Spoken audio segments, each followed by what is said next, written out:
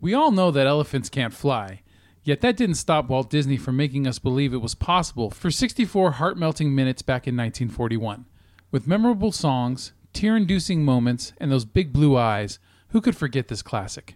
So let's get on with the show like a bunch of dancing pink elephants as we give you the 13 things you probably didn't know about Walt Disney's timeless tale, Dumbo. Number 13. Initially, Walt Disney was uninterested in making this movie. To get him interested, storymen Joe Grant and Dick Humer wrote up the film as installments which they left on Walt's desk every morning. Finally, he ran into the story department saying, "This is great! What happens next?" Number 12. There is some controversy about the crows of the film, who are meant to represent African Americans. While the association of African Americans and crows, both black, predates the film, there are film historians like Richard Schnickel who pointed it out as an offensive and or racist. There are those who find their portrayals positive and progressive. Most of the crows were voiced by African American actors in an era which there was limited casting potential for them, and the crows are actually among the few friendly and intelligent characters in the film. Number 11. Cells for this film were the rarest in the industry. The animators, after the scene was safely in the can, would spread the used cells in the corridors and go sliding on them. In addition, the gray paint used for so many of the elephant skins would pop when the cell was flexed. Many cells were destroyed this way. Number 10. During production, there was a long and bitter animators strike in which half of the studio staff walked out.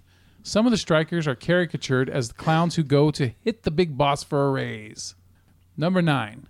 A deleted scene from this film provided a backstory for the old steam locomotive Casey Jr., showing how he came to lead the circus train. He originally pulled the passenger trains on a respectable Ohio line but could not compete with newer streamlined engines, and was nearly destroyed in a crash. This would have added poignancy to Casey's existing scenes in the film, but Walt Disney ordered it cut as incidental to the main story. Instead, the footage was skillfully repurposed in black and white in Disney's feature The Reluctant Dragon. In the scene where Robert Benchley is shown how musicians, voice and Foley artists create a soundtrack for an animated cartoon. Number 8.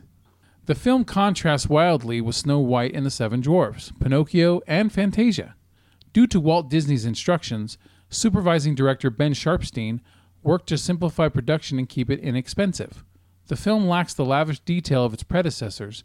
The character designs are simpler, the background paintings are less detailed, and the character animators reuse cells.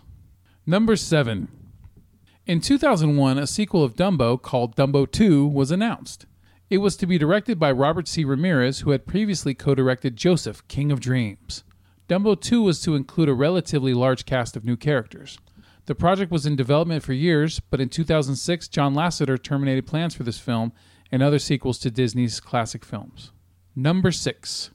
Dumbo figures prominently into a comic sequence of Steven Spielberg's 1941, in which tough Major General Joseph W. Stilwell, played by Robert Stack, is reduced to tears as he watches it at a theater. Promo art for 1941 showed a theater marquee featuring Dumbo. Number 5. In December 1941, Time magazine planned to have Dumbo on its cover to commemorate its success, but it was dropped due to the Japanese attack on Pearl Harbor. Number 4. While trying to comfort Dumbo, Timothy says, "Lots of people with big ears are famous." According to animation historian John Canemaker on the 2001 DVD release commentary, the line was recognized by audiences as a reference to Clark Gable. The line was also featured in the original theatrical trailer. Number 3. This was the first Walt Disney animated classic to be released on videocassette.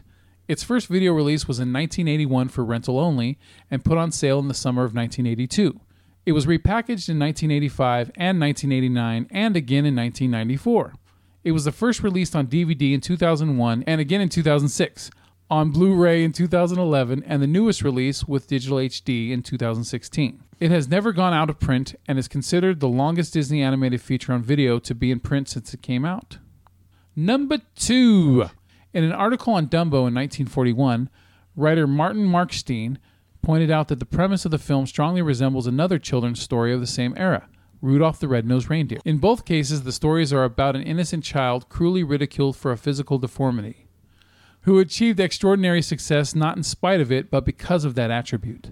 Number 1! While the film won an Academy Award for Best Scoring of a Musical Picture, Its key song, Baby Mine, failed to win the Academy Award for Best Original Song.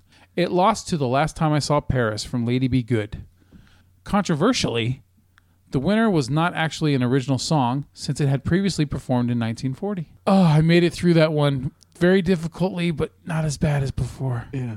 All right, so yes, enjoy. Yeah. Enjoy. Have a good one. Rub it all over yourself in the bathtub. This